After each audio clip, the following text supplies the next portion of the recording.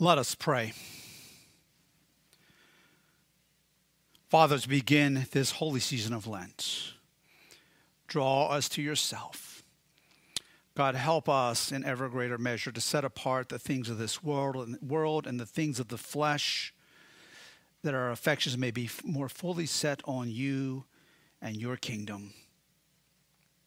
And may the words of my mouth and the meditation of our hearts be pleasing in your sight, O Lord, our strength and our Redeemer. Amen. Well, please be seated.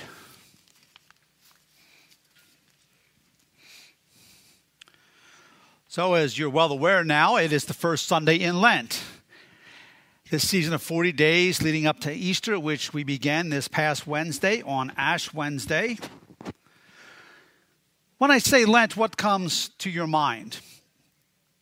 Is it simply about self-denial, or the more rigorous the better? Or is it somehow about jumping through hoops to score points with God, if you will? Or to somehow force God's hand into doing something we want him to do for us? None of these things is what a true God-honoring observance of Lent is about. Not at all. What I want to do this morning is to look at our reading from St. Mark's Gospel, specifically two verses, verses 12 and 13, which describe the temptation of Jesus in the wilderness. And then I would like to conclude by drawing some principles from this scripture passage and make specific application for us during this season of Lent. So in Mark chapter 1, excuse me one second, I've got to adjust this a little bit.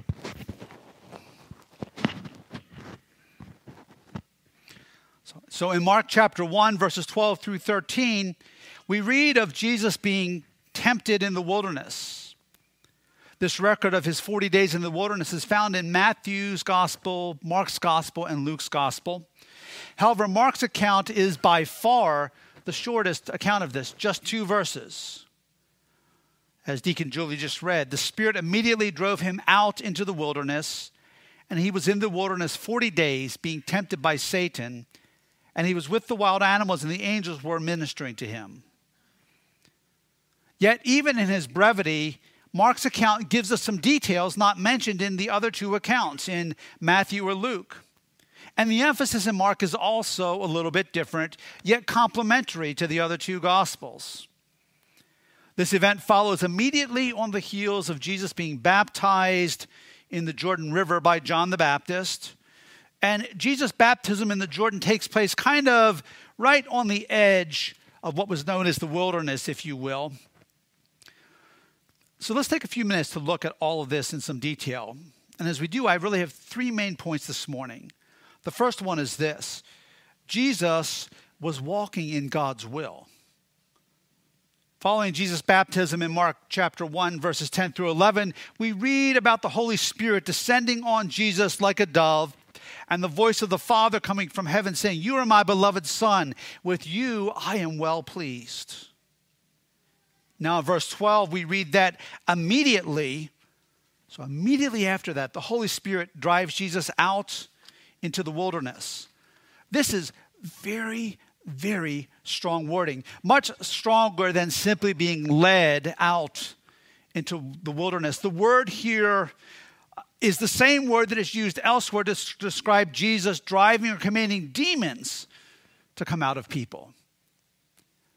I think of the example of, in all the tragedy and chaos on 9/11, I've done some reading about what was happening at the White House, and the vice president was at the White House that day in his office working, and all the Secret Service knew was that there were jets in the air and that there was a jet, this is before the plane in Western Pennsylvania crashed, coming back toward Washington. And the Secret Service agents went in and said, "Mr. Vice President, we need to go to the bunker underneath the White House immediately." And Vice President Cheney, because he was in the middle of something, basically paused and said, "I need a couple minutes, let me finish," or something to that effect, if you read the accounts. And the Secret Service didn't lead him to the bunker by taking him by the edge of his arm. The Secret Service agents literally grabbed his belt and grabbed his collar and picked him up and shoved him to the elevator to the bunker because they knew of the urgency. But that's the kind of difference we're talking about, rather than being gently led, forced and thrust to your destination. The same Spirit who visibly descended on Jesus is now sending him, thrusting him out into the wilderness.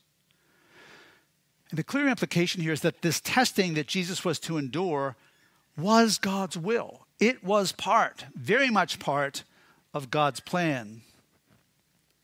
Jesus going out into this rather unpleasant experience, and that's, to say the least, was an act of obedience on his part to the will of the Father, to the will of his Father.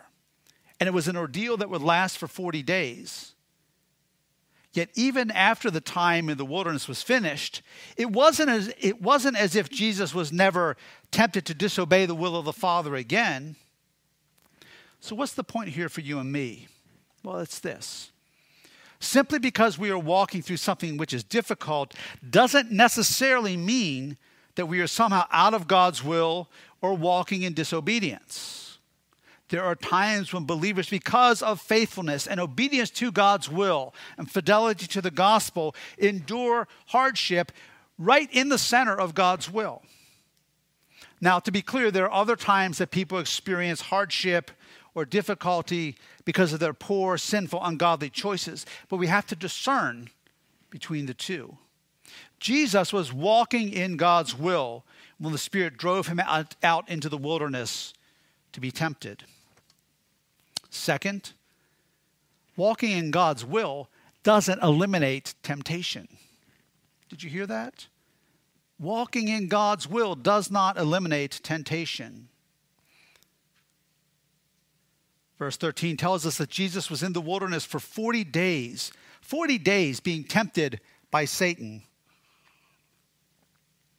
Unlike the other Gospels, Mark gives no specifics about the nature of this temptation, but he does give us an additional detail that does not appear in the other two records of this, where he writes that he was with wild animals.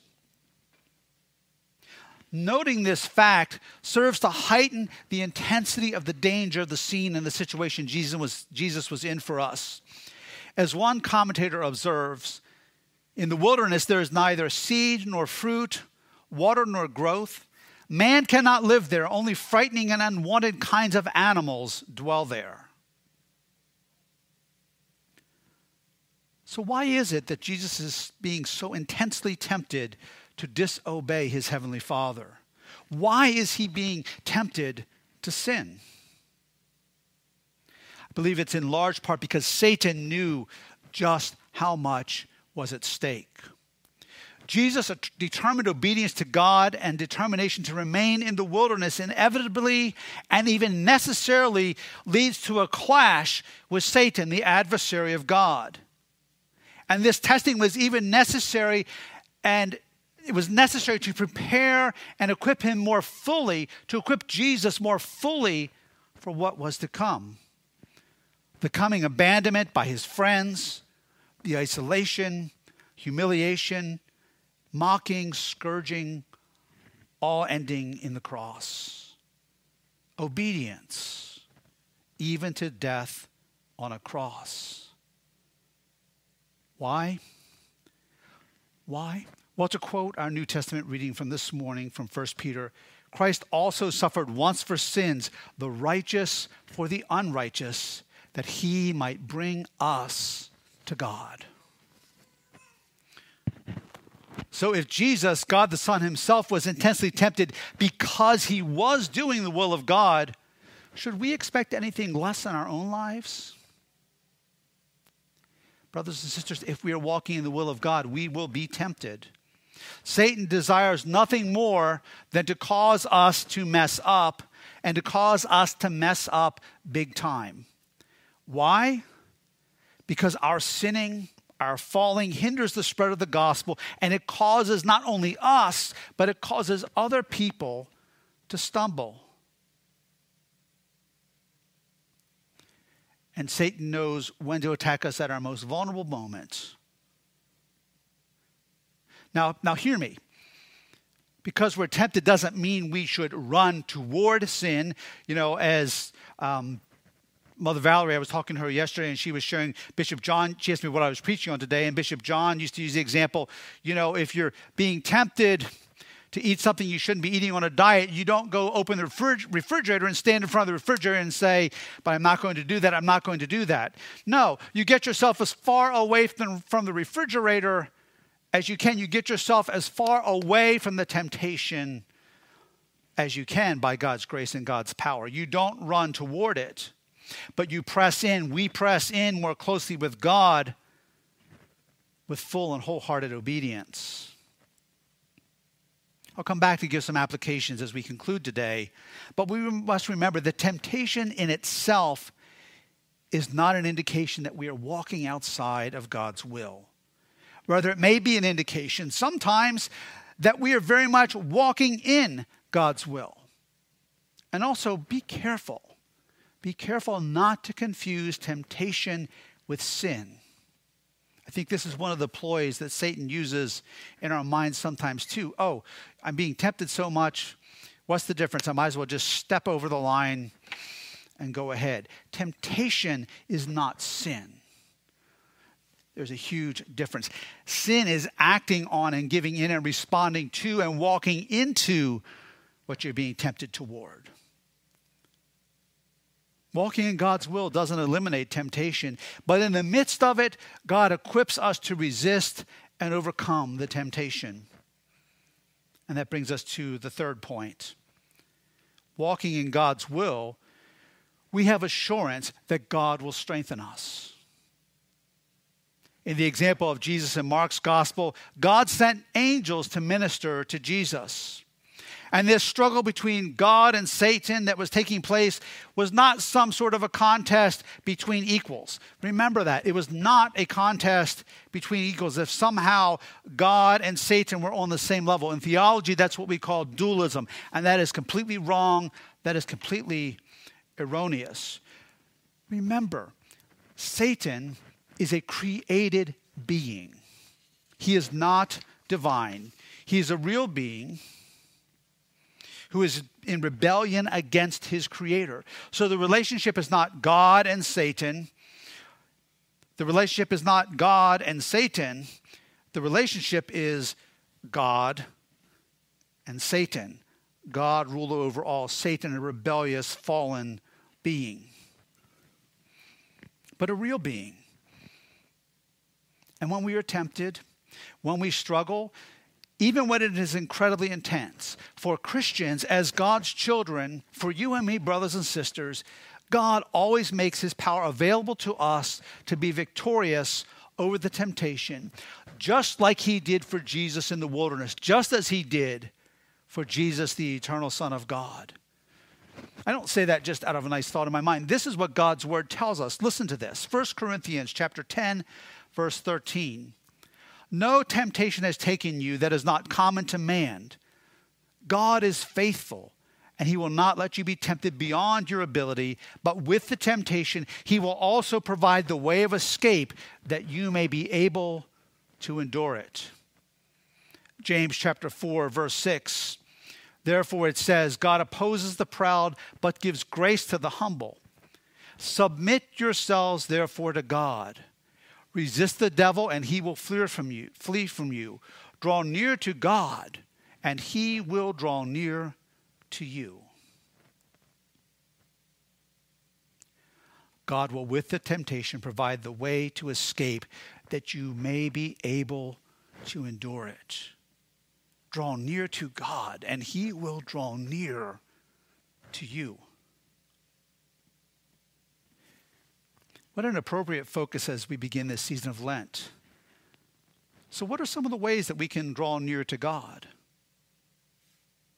We can draw near to God through God-ordained godly practices, things like fasting, prayer, study, meditating on Scripture, giving ourselves and our resources more fully to God's work and the work of his kingdom, being more fully and consistently a part of a Christian community, this local church, this community of believers, this community of imperfect people just like you and me. We have opportunities for that this season. I'll be talking next Sunday about the launch of the food pantry in March during Lent.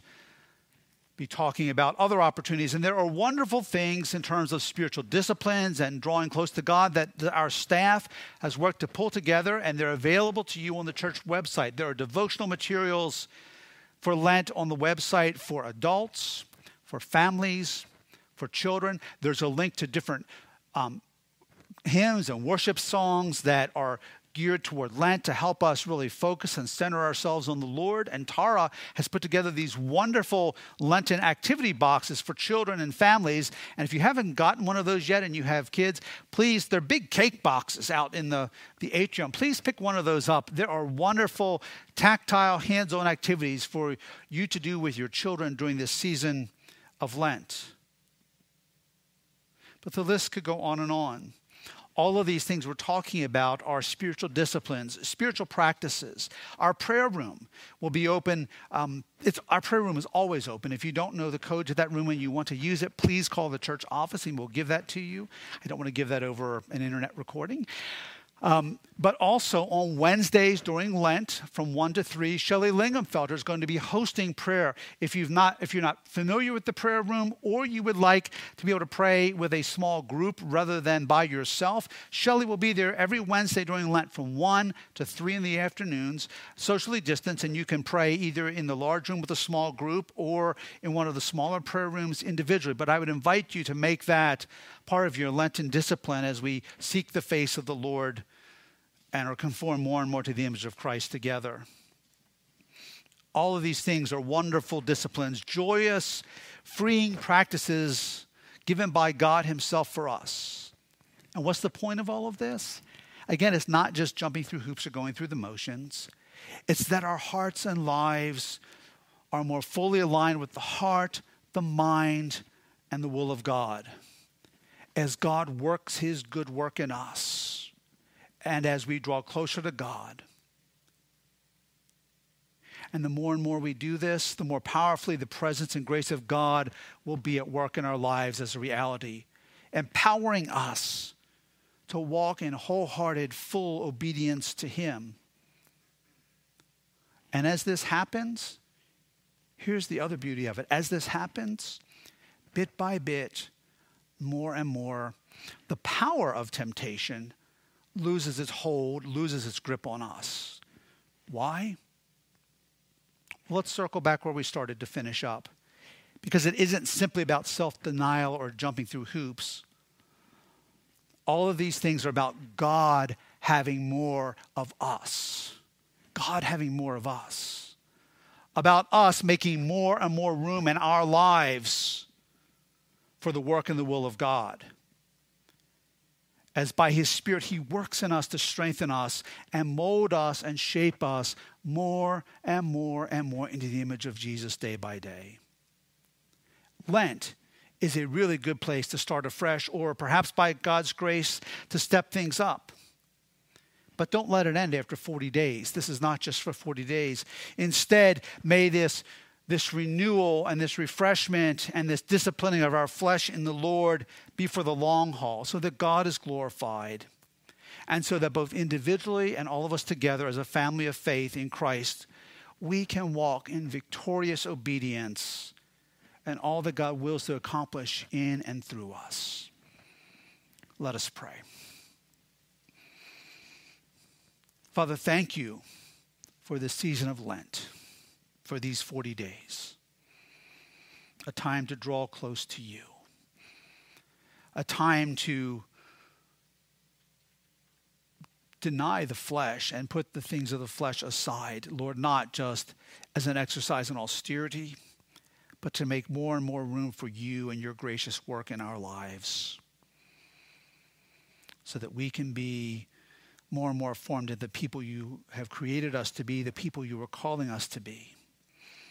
So, Lord, I pray that even as we discipline our flesh, that it wouldn't be burdensome, but we would find great joy. We would find great peace, and we would experience your presence and your work in us, and then through us in ever greater measure. And we ask these things in Jesus' name. Amen.